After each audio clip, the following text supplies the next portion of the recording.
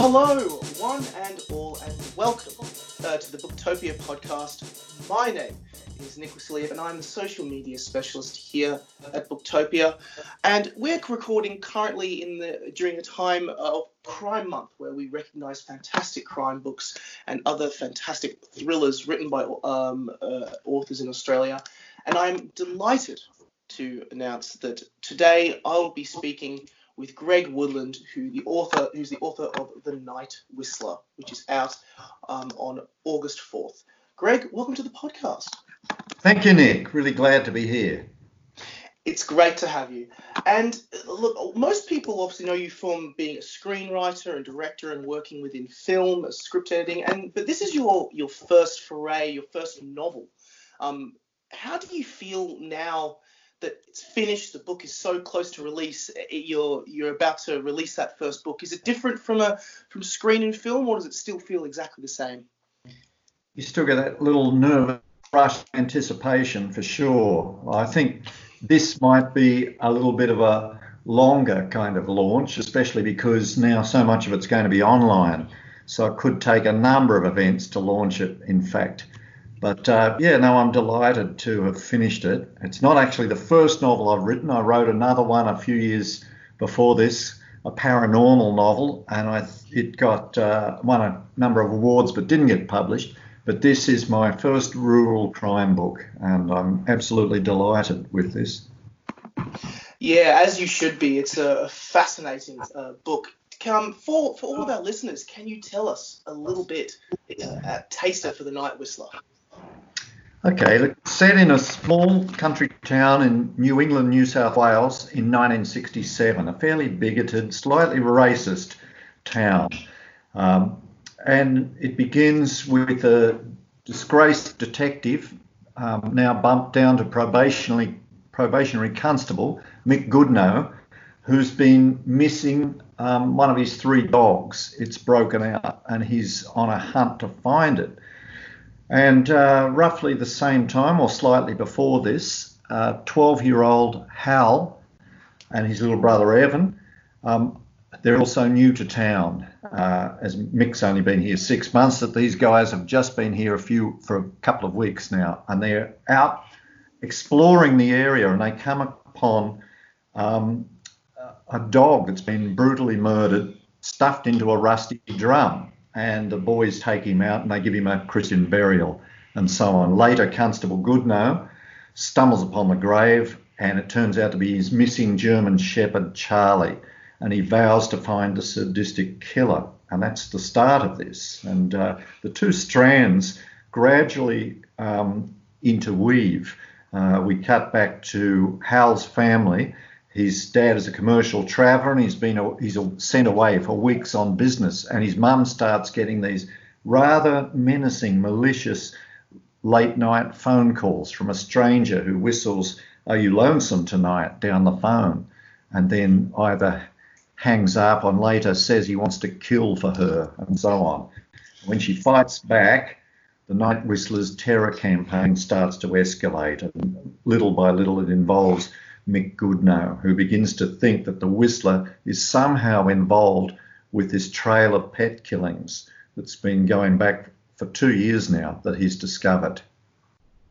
Oh, chilling. I love it. What a interlocking, mind-bending twists and turns pitch. I love it. What prompted you to make the move from writing for film to writing for novel? Is it something that you've kind of always been working towards? I know you mentioned that you already had written beforehand, but in terms of finally leading to that step of publishing this book? I've always been a writer. Way before I started writing screenplays, I was writing journals. I was filling journal upon journal with kind of rambles. I also wrote a lot of poetry, mostly pretty bad poetry, I have to say, if I ever look at it again.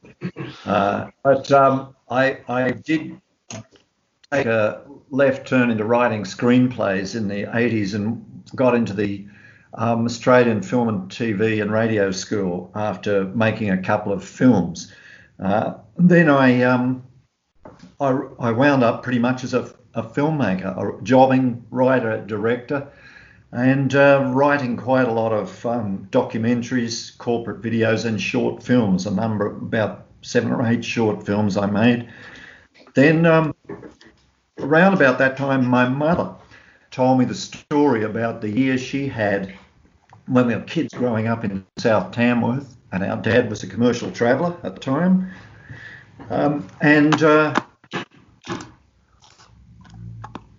how she had this nocturnal nuisance caller who began to be very scary, and she had to keep this person secret for over the course of a year. He seemed to have an uncanny knowledge that whenever my dad was away, he would call and start pestering my mother with these calls. And she had us 5 kids, 5 young boys at home, and she did the best she could to protect us from any knowledge of this, although I do have some vague memories of kind of things that went bump in the night and, some scary moments for my parents, I think. But they never did find him. And she told me about this story. I'd completely forgotten any of it in my 30s. And I started to write this script then. I wrote quite a number of drafts of it. It finally got a very good veteran producer on board, and it got cast. We packaged it up, and it was pretty much ready to go by about 2008. And then, of course, at the end of 2008, the GFC happened, and Disney, who was our distributor, pulled out, and a number of Australian films, including this one, it was then called The Whistler, it fell over. And the script went, it was a bit of a shame, but anyway, that's the way it goes in films. I wasn't the only one that year. There were a lot of films fell over. Timing is everything with a movie. So it was in my bottom drawer for quite a number of years, and it started to call to me again about 5 years ago after I'd done this first book, this paranormal book. I wanted to get something a little bit more realistic and a little bit more crime, as I'm heavily into crime. That tends to be what I read more than anything. And I'd started reading some of the Australian rural crime books. This one might make the seeds of a good rural crime book. So that was just a part of it, that story that originally came from my mother and then turned into a script. I love that it went to the process of actually becoming, it started as a film and then ended up as a book, and kind of went through a whole kind of metamorphose. In terms of actually the question of the form that this book has been, in a film script and as well as now a novel, what would you kind of say are the main differences between writing for film and writing a novel? Is it one and the same, or is it just markedly different? No, it's quite different. I must say I found it really liberating when I started writing the novel. It was just glorious to kind of open up all the characters and the vistas and do some story building. The other thing was I had to introduce and build up 2 more strands in it. I didn't really have a detective story in film. There were cops in it. They were completely inept. I wanted a real detective in there, so I had to do a lot of research to build that detective story up. I also wanted a stronger kind of psychopath. I wanted to ramp the whole thing up, in fact, and pull it much more towards crime than it had been. It was kind of coming of age mystery it was before. It was kind of interesting, but it was softer than it is now. It's so it's still got that coming of age strand in it that came from my mum's story and our experiences of growing up as kids in the country back in the 60s. But it also has this harder, kind of darker subplot of the detective on the trail of this psychopath who's kind of honing his craft, killing animals to begin with, and gradually doing nastier things towards the people in the town, especially this family of these 2 young kids, Hal and Evan. I was going to actually ask about how, when you started out with this, if you actually were setting it out did it just evolve into a crime novel? But it sounds like you really were set on going for something crime related from the get-go. Was that always the case, or did it just kind of more evolve as you were writing in terms of? No, I really wanted that. I wanted Look, I was a big fan of James Lee Burke, the American author, and he'd written a number of stories set in country areas. Minnesota for one of his detectives, Billy Bob Holland, and the other one was Louisiana. That's the Dave Robichaux stories. So I really like those country cop stories. And I thought, not many people at that 5 years ago. I think Jane Harper's The Dry came out in that year, and I read that not long after I'd knocked out my first draft of my book, and I began to think, oh, gee, this is similar territory, but hers is modern. I want mine set in the 60s, the late 60s. I guess that's a marked difference. It's pre-technology. You know, I wanted an era where men could just go vanish, just drop off the end of the world, and they couldn't be called to account. A bit like my dad. He'd just ring home once every 2 weeks or something, and you know, we didn't know where he was. He'd just ring in. Phone calls were quite expensive, long distance phone calls, and that was certainly a great excuse for men to not to have to ring home. So I wanted this situation where people could just disappear for a while. They couldn't be easily contacted. No mobile phones, no computers, no high tech, and just a sense of a country town, a simpler kind of time, but not necessarily a more innocent time. Far from a more innocent time, in fact. There's a lot of dark crimes going on in Australia at the time, and the more research I did, the more I was drawn towards one particular incident, the Wanda Beat killings, which is still to this day unsolved. Two 15-year-old girls were brutally killed, and the killer was never found. And though there are many theories about who it was, well, I wanted a detective who'd been on a case very like that. In fact, that was the model for a case that kind of sent me into meltdown after he'd fallen out with the system and with a senior sergeant detective.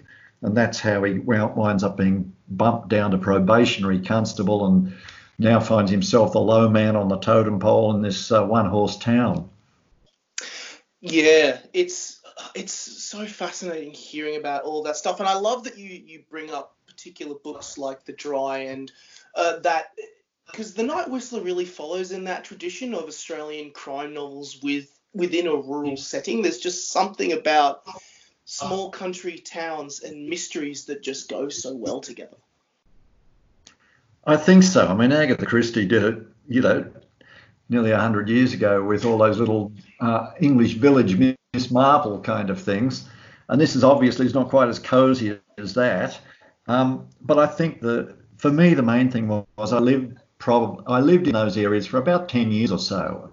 Firstly as a kid, and then later as a teenager when I went to uni in Armidale, UNE. And when I dropped out of uni in my third year, quite wisely, I wound up finding myself living in the town for another couple of years afterwards and just working there. And to this day, I've got a great love and kind of fondness for all that New England area, especially Armidale, but I love the little towns in the area like Walker, Uralla, Guyra, Tenterfield and so on, and Glen Innes. They're all interesting towns, and yet they all had pretty dark things happen to them, especially to the indigenous people, the original inhabitants of that. And I wanted the sense of that to come through in the relationships between the town's indigenous characters and the white characters in it. And it's a kind of fairly rocky relationship. And by and large, there are good things, good moments in it, and there are people. The kid Hal is trying to befriend this young girl who's an Aboriginal girl, and she is a very smart girl who's Ali, that is, who's something of a junior activist in a way. She's kind of very wary of him, and yet they get on really well. They get on like a house on fire. They share a sense of humour and a sense of mystery and imagination, and so I did want that to be a major strand of the story, and I think it is reasonably in some ways, I think the dynamic works quite well. It's a kind of on again, off again, tentative relationship, but with a kind of building mutual respect. Yeah, it's interesting to me as well that your choice to set the book as well in the late 1960s, as well, in terms of the whole place is very evocative of that period and that kind of separation and it's so easy to disappear. When you're deciding when to set a story, what kind of drives that decision? Like when it came for this book, was it something inherent or practical to the story, or was it you driven more by a tone that you were chasing? What kind of drove you to that? It was all those things. Look, it was also a nostalgia for a kind of childhood. So there was a lot of memory in it, and the memory of the landscape is probably as fictionalized as the other fictional ingredients in it. My memory is jogged by old photographs I've got that turned up from one of my brothers found from our dad's old slides from the 60s, and there were lots of shots of myself and my four brothers and so on, and our parents in the area and so on. But not only that, I started to return to the area when I was going to make it as a film. I did location recce's to that area, took a lot of photographs, and from those photos, my memories began to reform, and they seemed, on the one hand, incredibly vivid, but on the other, there's no way of knowing how much of them is fabricated and how much is actual memory. But I did love that, and yes, it was a deliberate choice for a number of reasons to set it in '67. I did want it to be different, but I also like this idea that the more things change, the more they remain the same. And so I find that through my cultural readers, I got in touch with some local Indigenous people, Anaiwan people in Armidale, and they were great in just allowing me to kind of rehash the past with them and just talk about things. And although there's quite a lot of progress, I think, in the town, in certain areas, of course, especially with the advent of Black Lives Matter, there's a lot of awareness that in certain areas things are not changing. And they're not that much different than they were in '67 in some ways, even though on the surface things, I think relationships are probably much more advanced and more sophisticated. There wasn't that kind of apartheid that was there, really, a segregation, really, for want of a better word, in the '60s. Now it's quite different, and yet there is still these areas where there's this huge gap. And anyway, without going on about it, I just wanted the book to throw up some of those things, and hopefully they have some resonance for now as well. Yeah, that was actually going to lead very nicely on to another question I was going to ask, because I mean, obviously with the research that was involved in bringing this time and place to life, I was about to ask, do you see any parallels between this era that you'd been writing about and the times that we're living through now, in terms of the space, and not only that, but the interactions between characters? I think without a doubt, yeah. I think from my conversations with my cultural readers, especially one of them, Steve, I have learned that on the one hand, there's quite a lot of progress, for instance, with the local council and so on. The council is doing quite a lot more, I believe, for people of colour than they did back in the day when we were kids growing up there. Aboriginal people back then were very much fringe dwellers living on the edge of town in semi-poverty conditions, almost third world conditions. You would see them. There were kids at school who are Aboriginal and so on, and you would see Aboriginal people from time to time in jobs in the town. I'm sure a lot of them worked in the town, but we just didn't encounter very many as kids, and yet their presence was always there. Later on, when I was in Armidale, of course, I was much more aware of it. There were more people in the town, even then. So that was the 70s, the mid and late 70s. And even then, there were 12 pubs in Armidale, and there was only one pub that the blackfellas were permitted to drink in. I think that was, from memory, the old Royal Hotel, it might have been. It was a fairly rough pub, and it was a bit like Aboriginal land there. So white boys had to be careful about drinking in the Aboriginal pub. It was a tough pub, and rightly so. It was one of the few places that they could regard as Anowin land, I think, in the actual town itself. They were barred from every pub, and every other pub, that is. And so there was a sense of segregation there. And yet the funny thing was, because of the uni and the teachers' college there was a lot of diversity in the town at the time. So there were a lot of Asian people. I knew African people, black kids from Africa who we were friendly with and so on. You were more likely to know, and they were more, and I think they were treated with more respect than Aboriginal people in the town in the 70s. Well, things have obviously changed since then, and I don't want to speak out of turn, but I would think that Aboriginal people have more of a voice now, and that's a good thing. And yet there are still these differences and these gaps, and the way that people are treated by police, for one, quite often. The systematic kind of treatment. And many people still feel like they're second-class citizens in their own town. There's no, it's just. It's not a good thing. So hopefully it will strike a chord with people. I think that it's a fictional town, Moorabool, and yet I think it's probably true to many, many small towns all over New South Wales, and I would think probably many other states too.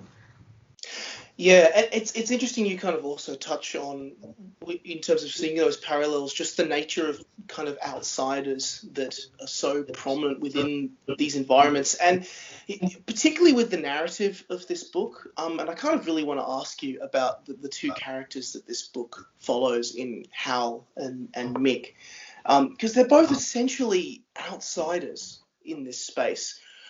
Kind of what is it that attracted you to that particular perspective?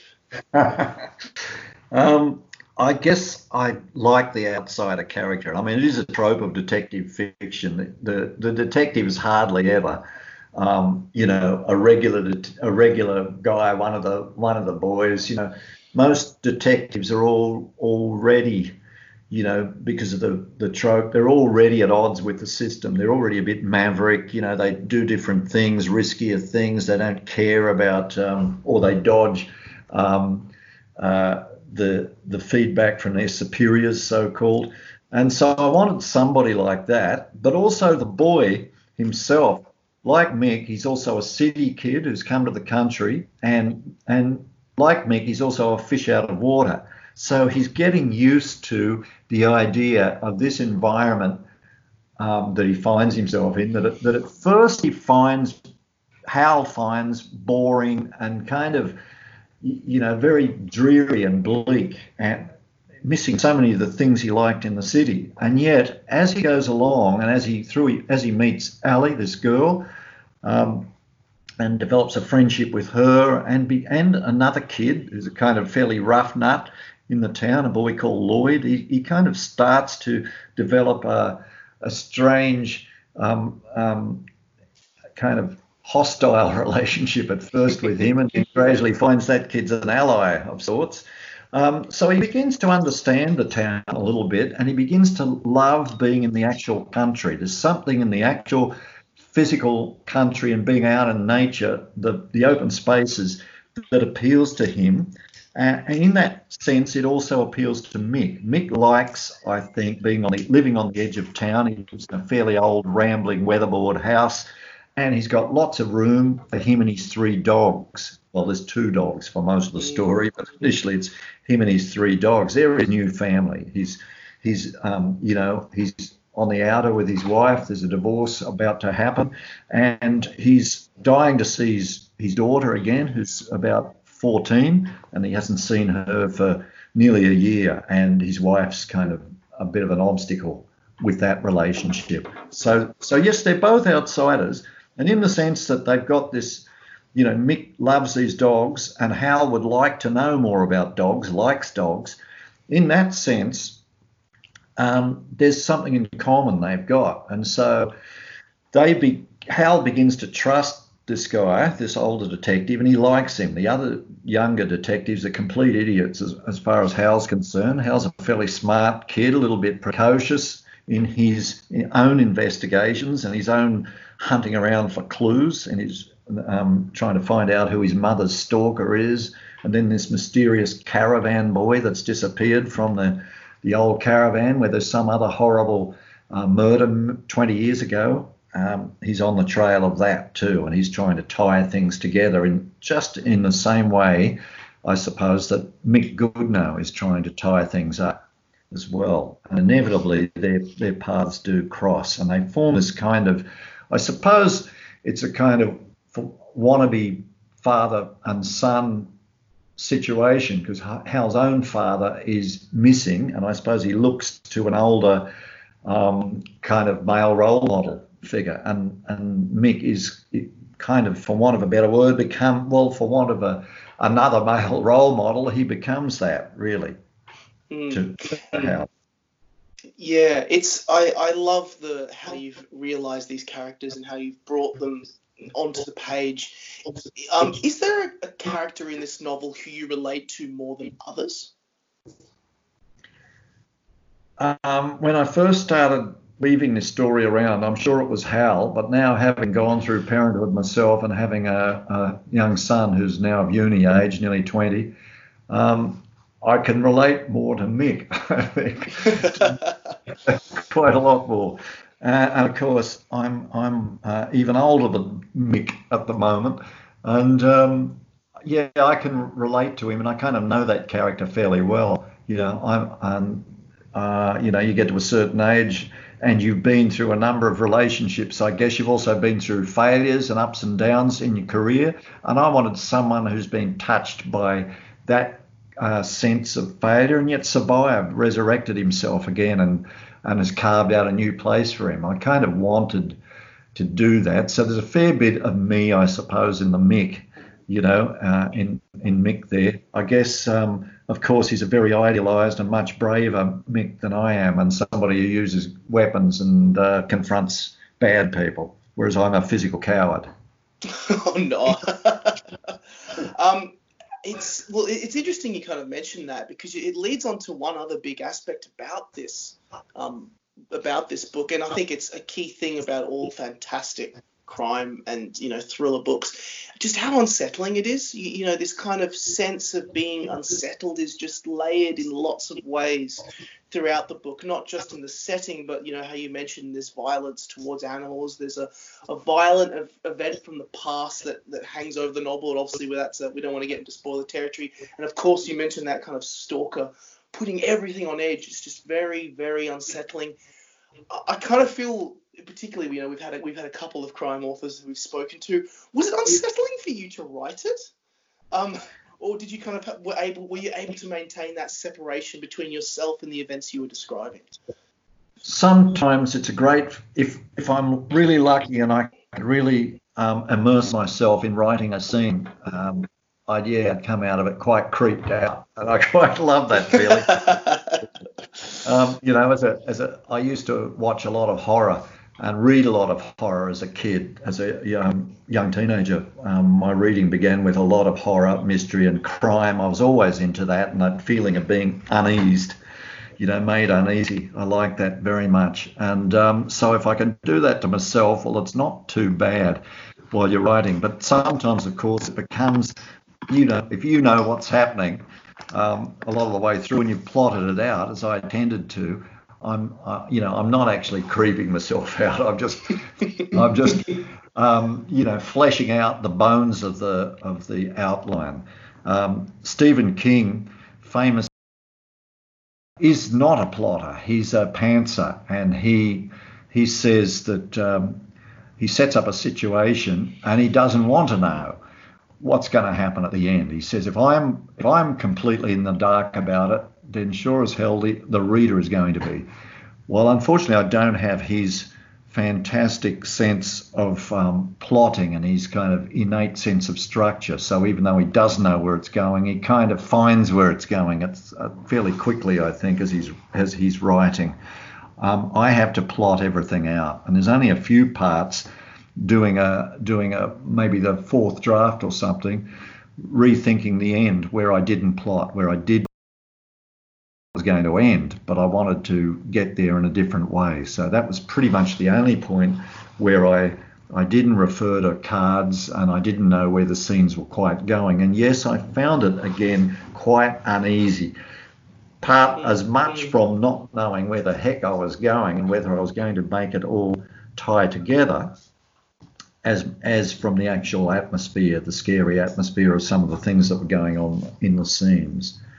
But I certainly hope that sense of unease comes through to the reader, and I'm glad you mentioned it, Nick, because yes, I really do love that kind of uneasy novel. I'm talking about things by Gary Disher, a wonderful, who more or less is considered the father of rural crime books, modern rural crime books anyway here.